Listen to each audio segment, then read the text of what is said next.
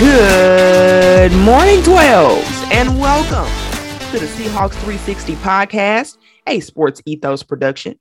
I'm your host, Candace Higgins, and as always, it is a pleasure to talk Hogs with you. We got a lot to get into it today. The NFL officially released the schedule for the Seahawks, and so there's a lot to get into. I'll make some predictions, a lot to talk about, but before we do that, before we get into the predictions, we got to talk about some assumptions that I've made in order to get to my prediction. I'll give you my prediction here in a minute, but before we get there, we got a few things to talk about just so you can understand what went into my mindset and some of the things that I'm thinking will happen about the season before we get into official production. So, lots to get into. Let's do it. So, like I said, before we get into it, let's talk about the things that I assume will take place in order to get the record prediction. These things need to happen in order for my record prediction at the end of the year to happen. And so if these things don't happen, then that throws my record off the table. But this is sort of my mindset and how I expect the year to go. Very early, way too early. I'll do another one of these predictions after we go through the preseason. But for right now, these are the assumptions that I'm making going into the year. So my first assumption is that the new defensive system will work and that the defense will be above average coming into the season. As you all know, that's been a real problem for this defense. This defense for the past 2 years has started off at a historically bad rate, allowing 400 plus yards for the first 5-6 games in a row, which has broken NFL records in a bad way. And so it's going to be more important than ever for the Seahawks to have any chance of winning any games for this defense to start off strong. They cannot afford to do what they've done in the past. Russell Wilson is not here to erase those mistakes. The only reason why the Seahawks had a winning record during those historically bad games that the Seahawks played the first half of the year was because Russell Wilson started off playing at a historically high rate, especially in 2012. Especially in 2020, he was just playing at an MVP type level at that point. And so that won't exist this upcoming season. And I think that is sort of Pete Carroll's thinking when he got a lot of the veterans on this team. So he brought back Quandre Diggs, brought back Al Woods. You still got Poona Ford. And so they've sort of kept some continuity. Sidney Jones, they brought back. They still got some continuity within the defense, even though it is a new defensive system. And I know you're wondering, Candace, really, it's a new defensive system. Don't you have to be patient? Don't you have to give it time? And to some extent, you'd be right?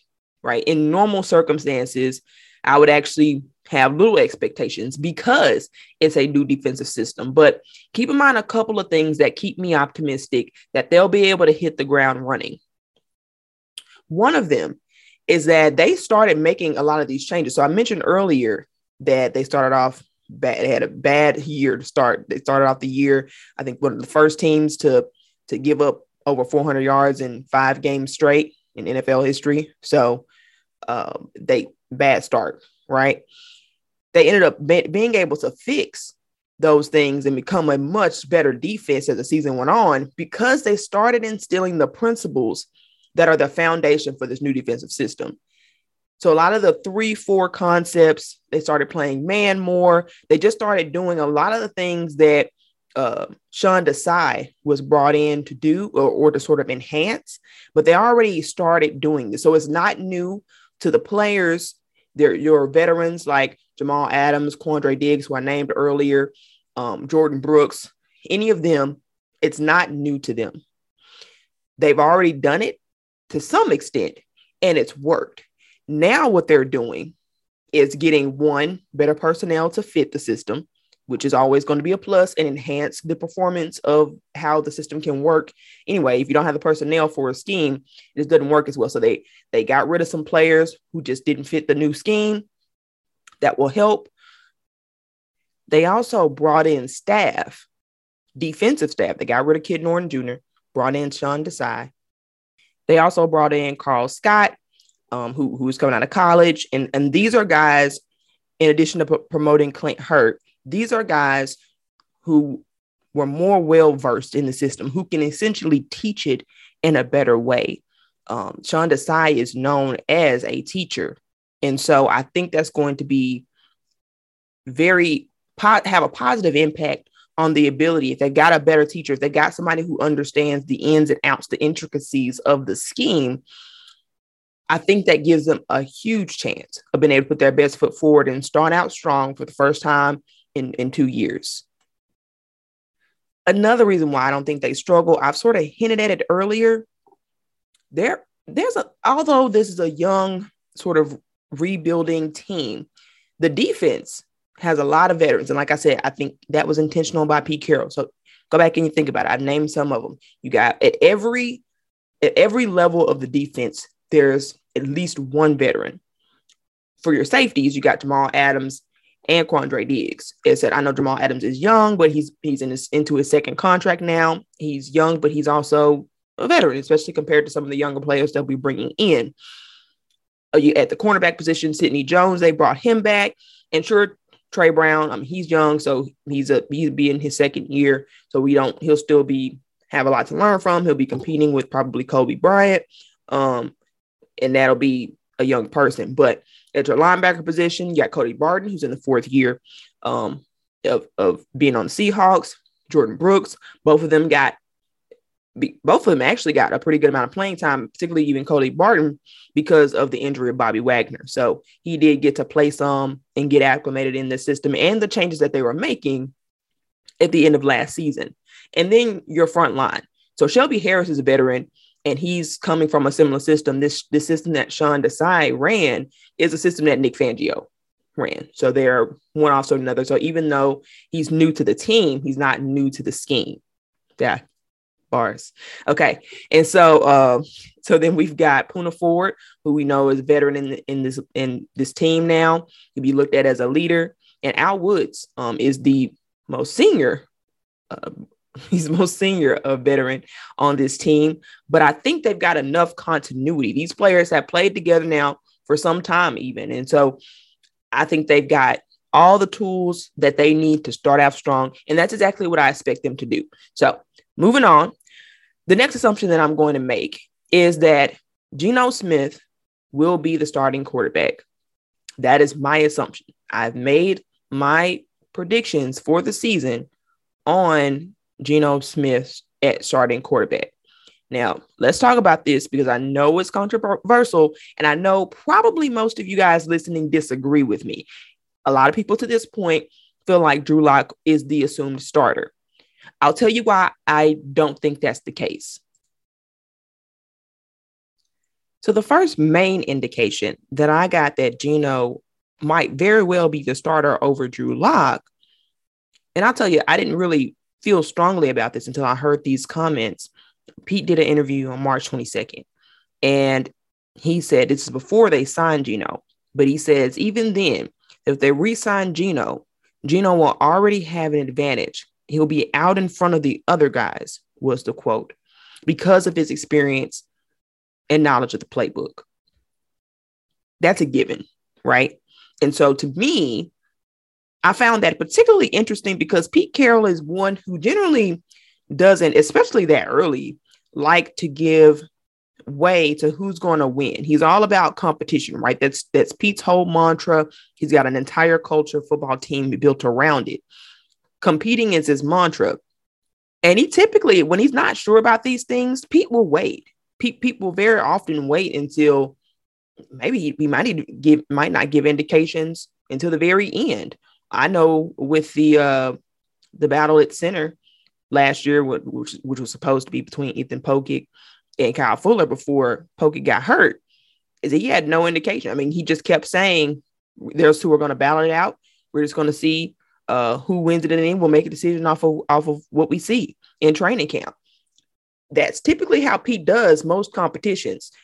It's really rare that he'll go out and kind of announce someone as having an advantage in general because he's huge on competitions, and Pete will give anybody a chance. This is a team that has been one of the best in terms of taking on even undrafted players because they really don't care about anything other than who can show themselves to be the best through competition. So for him to say that outright, instead of just Geno's going to have a great chance to compete because let's be honest, that's a much more Pete Carroll phrase. If Geno comes back, he's going to have a great opportunity to compete here. Right? He didn't say that. And so to me, that's one indication, and probably my strongest indication, that Geno will likely end up being the starter week 1. Some will say that's a jump. I understand that. You might say, oh, well, Geno, it's 32 years old, right? Geno is old and Drew Lock is just 25 and he's got so much upside, and Geno and Drew Lock had a lot of obstacles against him. And he did. That's not to take away from Drew Lock. I know he had a lot of obstacles against him. I push back a little bit on that narrative because when we talk about Drew Lock and him having obstacles against him, I'm not questioning that he's had challenges. I mean, he has. That's obvious. He's had coordinator changes, he's had coach changes, he's had system changes, and all in the middle of COVID, right? So I'm not taking away the fact that that's true. What I wonder is how his situation this year is that dramatically different from anything that he's experienced in the past to make this the right opportunity and the right time for him to put it all together. I'm not saying Drew Lock can't put it together. I just wonder if this is the best circumstance for him to really beat out Geno, with Geno already having the experience of the playbook, and the experience running the team, the chemistry with the wide receivers, all of that. So let me explain. When Pete Carroll first talked about the Russell Wilson trade, the initial press conference that they did discussing the Russell trade and Drew Lock, and they sort of talked about those opportunities that he's been under a defensive-minded head coach, and he's had a new offensive coordinator every year. And I hear that and I go, well, isn't that exactly what he will experience as member of the Seattle Seahawks? Nick Fangio, the coach he had under before, that was a defensive head coach, right?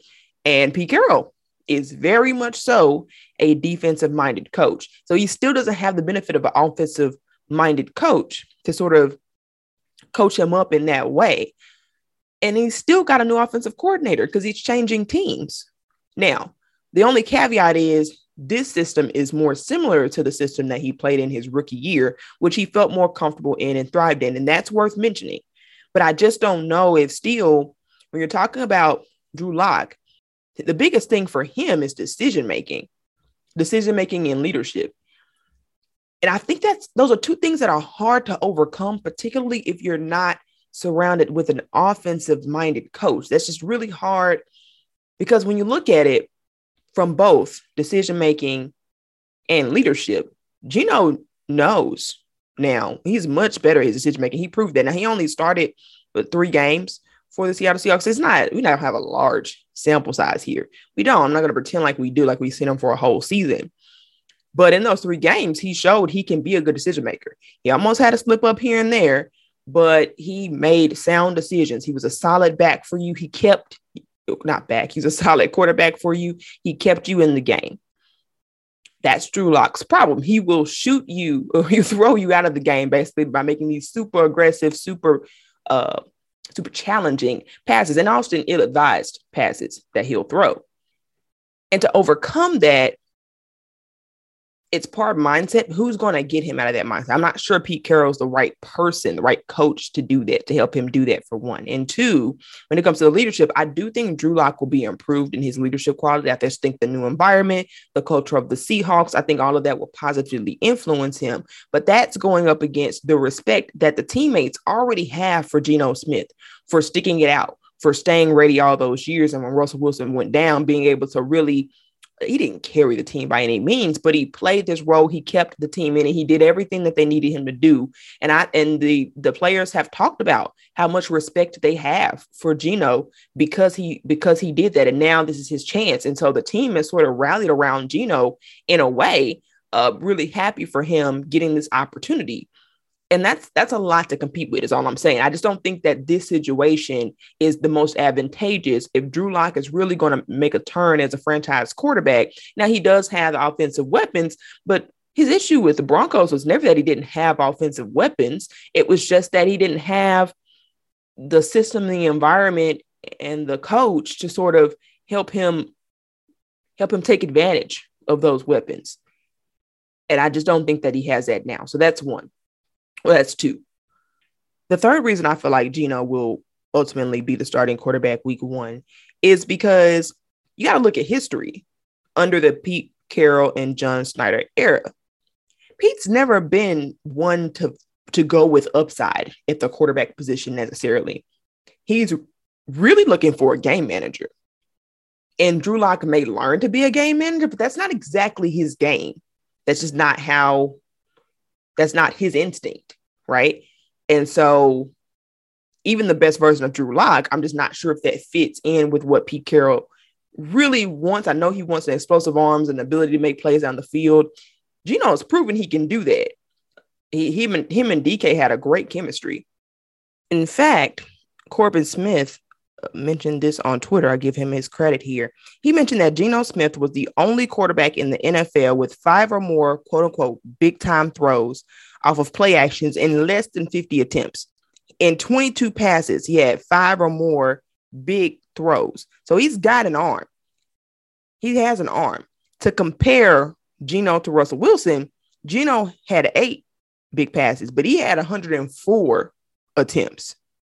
So that's a really big difference between it. So Geno was able to still make big throws, but really more often and under pressure at that, because the O-line was not that good, as we know. And so that gives me confidence that is exactly what Pete Carroll's looking for, the ability to make big throws, but to manage the game. Also, what has he done in the past before Russell Wilson? When you look back at it, who were the quarterbacks? Tavarius Jackson, Charlie Whitehurst. He went with veterans. Pete prefers vets. And I know you can say, look at the upside of Drew, and you can say that all day, and you can say he's got much more potential. But listen, I just don't think that's what they're looking for. I think for Pete Carroll and John Schneider, both seem to view it as this. Either they're 100% sure that you're the franchise guy, or they prefer a stopgap option. That's how they view it. It's how they played it in the past. They need to be one. They're not really willing to take a chance or risk or invest capital, as they proved by not drafting a quarterback this year. They're not really willing to invest that just to be trying something. They're not really willing to try something just to try it. They want options. They want competition, which is why Drew Lock is on the Seahawks, because they want competition. They always wanted Geno back. They indicated that even in the press conference announcing the trade of Russ and getting Drew. Right. And so when you look at that, they prefer vets. And I know for a lot of you, that's disappointing news to hear. I understand it. It's not as flashy, but that's just not, I don't think that's what Pete Carroll and John Schneider have ever indicated. I've never heard them, when talking about a quarterback, talk about upside. Russell Wilson as the rookie was really special, obviously, in order to get the opportunity that early, because I'm not even sure I mentioned them talking about his upside. They talked about his command of the game, his leadership, his work ethic, his competitive drive. I mean, those are all things that they were talking about. They weren't really talking about his upside and his potential like that. I mean, they knew he could be something great, but they just seemed to emphasize the other aspects, particularly his leadership, more than the other things. So I think that is a disadvantage to Drew. Now, I do think they'll give him every opportunity to compete. So just because I'm saying I think Geno will start doesn't mean that I don't think they split reps. I absolutely think they split reps. Drew Lock might even get more reps in training camp just so they could see what he can do more. But I just think in the end, it's going to come down to experience, because Pete Carroll's already expressed they're not looking at this as a rebuilding. I'm not sure I personally agree with that premise, or that I think that's the best route to go, but they don't view it as a rebuild. They view it as they're trying to win games now. And if you're trying to win games now, as many games as you can, you're going to pick the quarterback to put you in the best position. They're not looking at the long term for who can give them the most benefit in the long run, because they're trying to win as many games they can this year. So I think that plays a part too.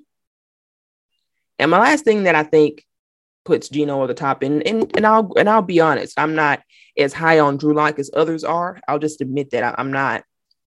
And so that plays a part in my logic too, because my last thinking is that Pete Carroll hates turnovers. And Drew Lock is known as a turnover machine.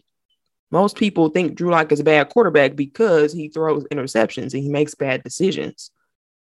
Too aggressive, puts the ball in harm's way. That's the opposite of everything that Pete Carroll stands for. He'll cut the reins or bench you so fast if you can't take care of the football.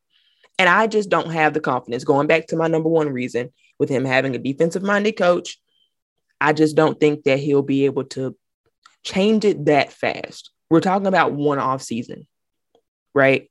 One off season. I'm not sure he's able to change and break those habits permanently to really outbeat or to really beat out Geno. Geno doesn't really turn over the ball. I mean, I think he's gonna get you some interceptions, but he's not at all. He didn't all put the ball in harm's way like Drew Lock does. And so ultimately, I think that'll be to his disadvantage. So with all that said, those are my main assumptions, right? I think the defense will be strong, and I think I expect Geno to manage the game, to make short, quick throws, which actually complements the Waldron offense probably more than Russell Wilson did, to be honest. Russell Wilson holds onto the ball, and this is a timing scheme. It's really based upon, quick game, intermediate game. It's a big part of it, and that's not necessarily Russell's game. It's more Geno's. So I think he makes quick passes. I think he can still be a threat down the field, still takes advantage of his weapons with DK Metcalf and Tyler Lockett when the play calling allows. I do feel like that won't be that often, not because Geno can't, but just because no matter who the quarterback is, I don't expect them to incorporate. I expect it to look like those 3 weeks did with Russell Wilson out, where the play didn't call for deep throws too often. So anyway, I expect that. And I'll tell you, I'll throw in one more assumption.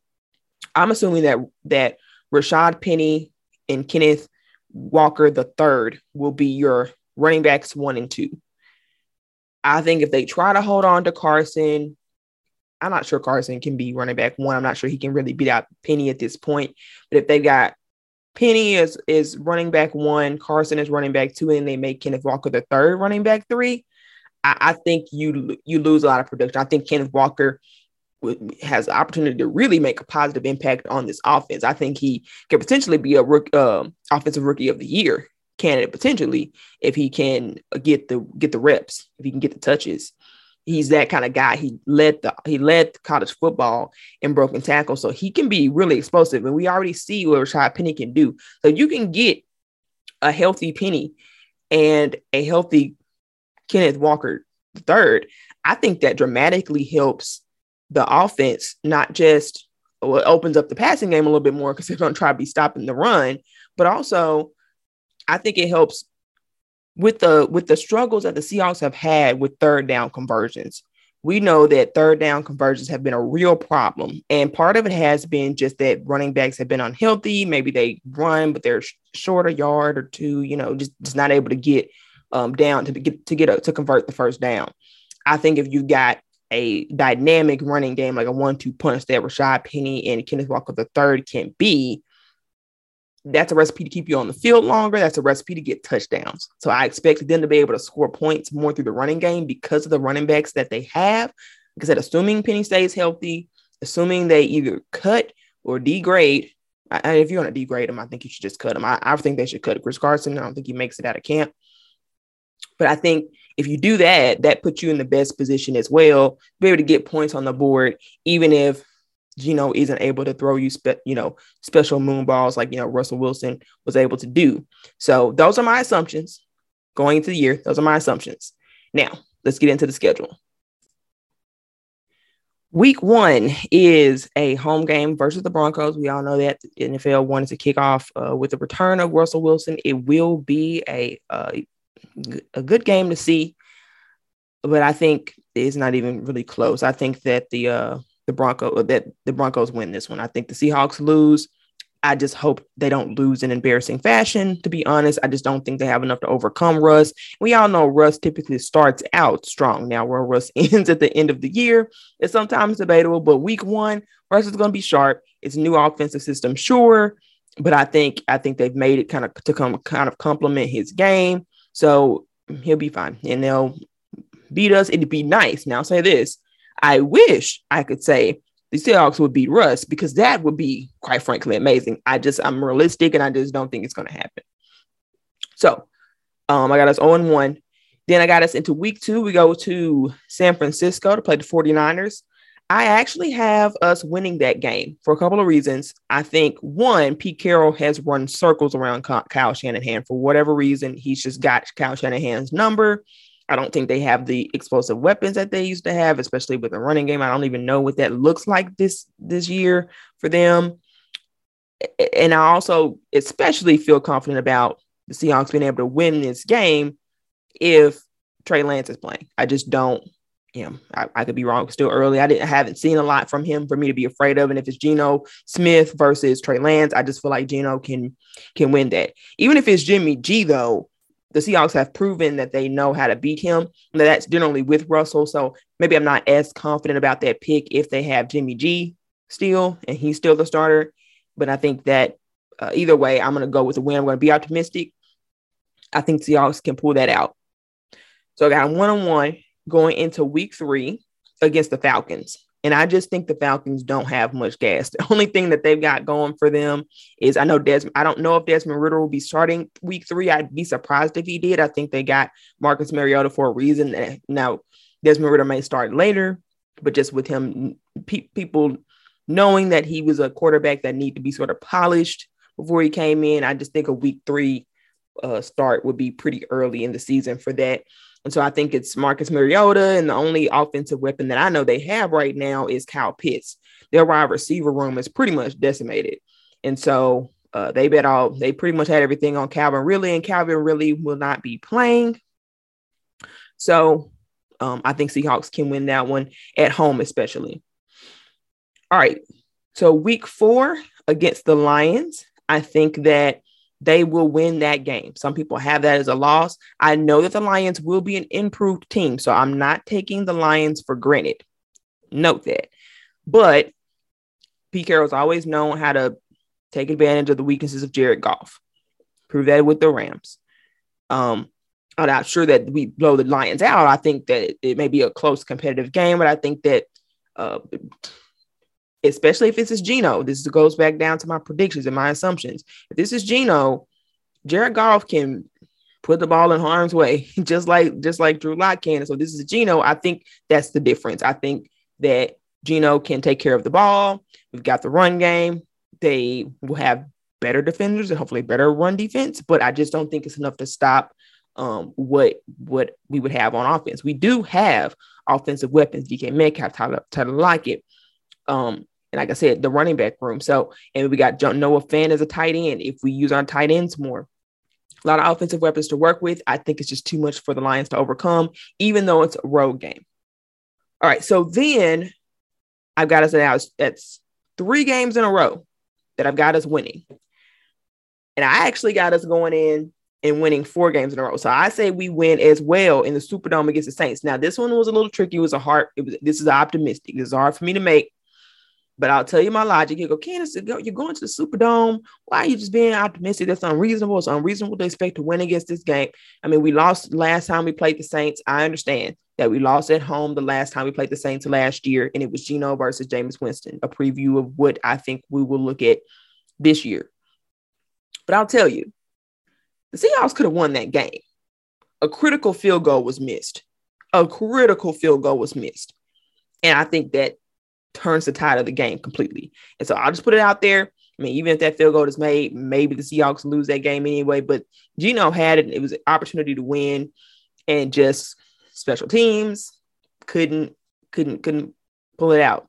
And so I think with a game that close, and they already know the tendencies of Jameis Winston and all of that, I think that they have a chance to, I think they'll probably go in and win. I think it's close. Maybe it goes to overtime, but I think that the Seahawks have enough winning culture. So keep in mind, too, I know when you look at the quarterback situation, it makes you not optimistic about anything about this team. But Pete Carroll has never had a season that he lost more than 7 games. He's still a winning culture, a competitive culture. And the players are bought into that system. And so I think that they won't view themselves as a lesser opponent. I think they go in with some juice behind them. Probably a little upset that they lost that last Saints game last year, which was a winnable game for sure. All right. So to this point, I got us 4-1, which nobody would think that would be the case. But I actually think it starts out a relatively light schedule, with the exception of the Broncos game and the 49ers, who play us close, but we've always played against them historically well. It's really not it's not a gauntlet here of quarterbacks that we're facing at this point. And so that has a lot to do when you look at the quarterbacks we'll be playing outside of Russell Wilson versus the quarterbacks that we'll have. I just feel like there's a chance to compete, really. I know that 4-1 is hard to imagine. Like I said, looking at that quarterback room, but you just got to look at who the quarterbacks we're playing up against. Now, here's when I know some of you guys will say I'm just crazy. All right. I got us winning the home game against the Cardinals. I got us winning that one. I'll tell you why it's not. It's really it's simple. DeAndre Hopkins will be gone. And Kyler Murray has proven that when he does not have I know they'll have Marquise Brown. Call it me just not taking him as seriously as an offensive threat. I know he was on the Ravens. It didn't necessarily showcase their wide receivers that much, but I'm not sure. I think our defense will be good. And I think that the defense will be able to take care of one wide receiver. To be honest, I think they'll be able to take them out of the game or contain Brown in the game quite a bit. I know Murray is hard to get, and I do worry a little bit about will they be able to keep contained. But there's veterans on that D line, like I said, Al Woods, Poona Ford, Shelby Harris. They got Darrell Taylor is new, and who also is he's not exactly a veteran. So I worry a little about defensive contain, QB contain. But I think all in all, they'll be able to handle them. This will be the last week before DeAndre Hopkins comes back. And the Cardinals have been very inconsistent. They've shown themselves to be two different teams. Normally, since Kyler's been drafted, they've started out pretty hot and fizzle out at the end of the year. I think because of the DeAndre Hopkins thing, my assumption is that they start out pretty bad and then they actually get hot to go towards to finish off the year. That's my thinking. I could be wrong. That's based completely around the fact that DeAndre Hopkins, isn't there. And maybe I'm putting too much into that. But I think without that, we have the opportunity to compete because we do have, like I said, offensive weapons. And I'm higher on Geno than other people might be. So 5-1 is what I have us to this point. Great start. I have us losing against the Chargers. I just don't think we can beat the Chargers. Justin Herbert, I think, will, as good as the defense he is, I just think it's too much. And especially it's at LA. Then I think we come back home. We got a game against the Giants. I think we could take the Giants. We can win that game. I think we lose the following game against the Cardinals. I don't think we're that good where we can beat them twice. We always split against the Cardinals anyway, and I have reason to believe that won't change. I could be wrong, and I would be surprised if they went 0-2 against the Cardinals, but I do think that they can split. So they'll lose that next game against the Cardinals. Then the international game takes place, the Bucks in Germany, which is really exciting. The Seahawks have a pretty big fan base in Germany, and so I think it'll be closer to a home game than others might imagine. I think there'll be a lot of Seahawks fans in the stands, but going up against Tom Brady, I just don't think it matters. It's a good team. We're still able to retain a lot of their talent from that Super Bowl run that they had, and so I think that's a loss, even though it's more of a home game. Lost in Germany, and then going to the bye week. Going into the bye week right now, 6-4 with the winning record, 6-4. So the Seahawks are going to the bye week feeling pretty good about where they are. Really, they'll feel good about the opportunity to compete. And then I think it kind of falls apart from there. I don't think it matters much because then they're going they're going against a lot tougher competition, a lot tougher quarterbacks. So out of the bye week, they'll play the Raiders at home. I think they lose that. I think Derek Carr. and some of the changes that they made, with them getting Davante Adams especially, I just think that's too much to overcome. No way that they overcome that. So that's a loss. We got them losing to the Rams. The Seahawks had a tough time with the Rams with Russell Wilson, and so I have absolutely no reason to believe they'll be able to beat the Rams without Russell Wilson. I do think they can pull out a win against the Panthers. That'll be a home game. And I think the Panthers, their quarterback issues are about the same. They're not, they hadn't really found it. They hadn't really found their guy. That team is still developing. I think our roster is still better than theirs. And I don't think Christian McCaffrey will be healthy at this point either. So that sort of factors into my decision. But even if he is, I think our roster is just better on offense and on defense at this point. I think we've always had the talent. And I think this time the Seahawks roster, their skill players they'll be able to put it together. The defense and to some extent the offense will be able to sort of have a little bit more balance to it than it's had in the past couple of years. I think we lose the game against the 49ers at home. I don't think we beat them twice. And so maybe it's that we lose that first one and then we win this one. But I think either way, we split with the 49ers. That's my thinking. We definitely lose at Arrowhead against the Chiefs. I don't think I have to explain that to anybody. That's a loss. It's just a scheduled loss. But I do think they'll come back versus the Jets. That's a home game. They'll come back home. They'll play the Jets. And they'll win that game. The Jets are sneaky talented. So don't let me roll over the Jets. It will not be an easy win. I don't think it's going to be the blowout that you think on paper, because the Jets they've had a really good offseason with their acquisition of DJ Reed, who we know is an excellent cornerback, and I'm not sure. I think he's going to want his revenge because he loved his time on the Seahawks still, but he just felt disrespected by the offer that they gave him. So they have a little bit of a chip on his shoulder, which he always does, but even more so for this game. They've drafted well, and I think they're sort of putting a good team together. I think Zach Wilson might be better in year 2, especially since they're putting a little bit more talent around them. I think they're sneaky good. I think the Seahawks can still come out with the win, but it'll be a close one. And then I think they'll end out the year on a loss to the Rams. They don't, like I said, I think the Rams, they just beat us 2 times. There's no way that I think we have the talent to compete with the defending Super Bowl champions. And so I've got us finishing out the year 8-9, which I think it's pretty good. I think, like I said, Pete Carroll has never had a team where he's lost more than 7 games. I think that trend stands. It's still a losing record, but I think it still puts the Seahawks can feel good that they did compete, given their quarterback situation. They'll still have a low enough, I think, between their draft pick and the draft pick that they got from the Broncos. They should be able to trade up if they wanted to be able to get a franchise quarterback. So it puts them in good position for the future.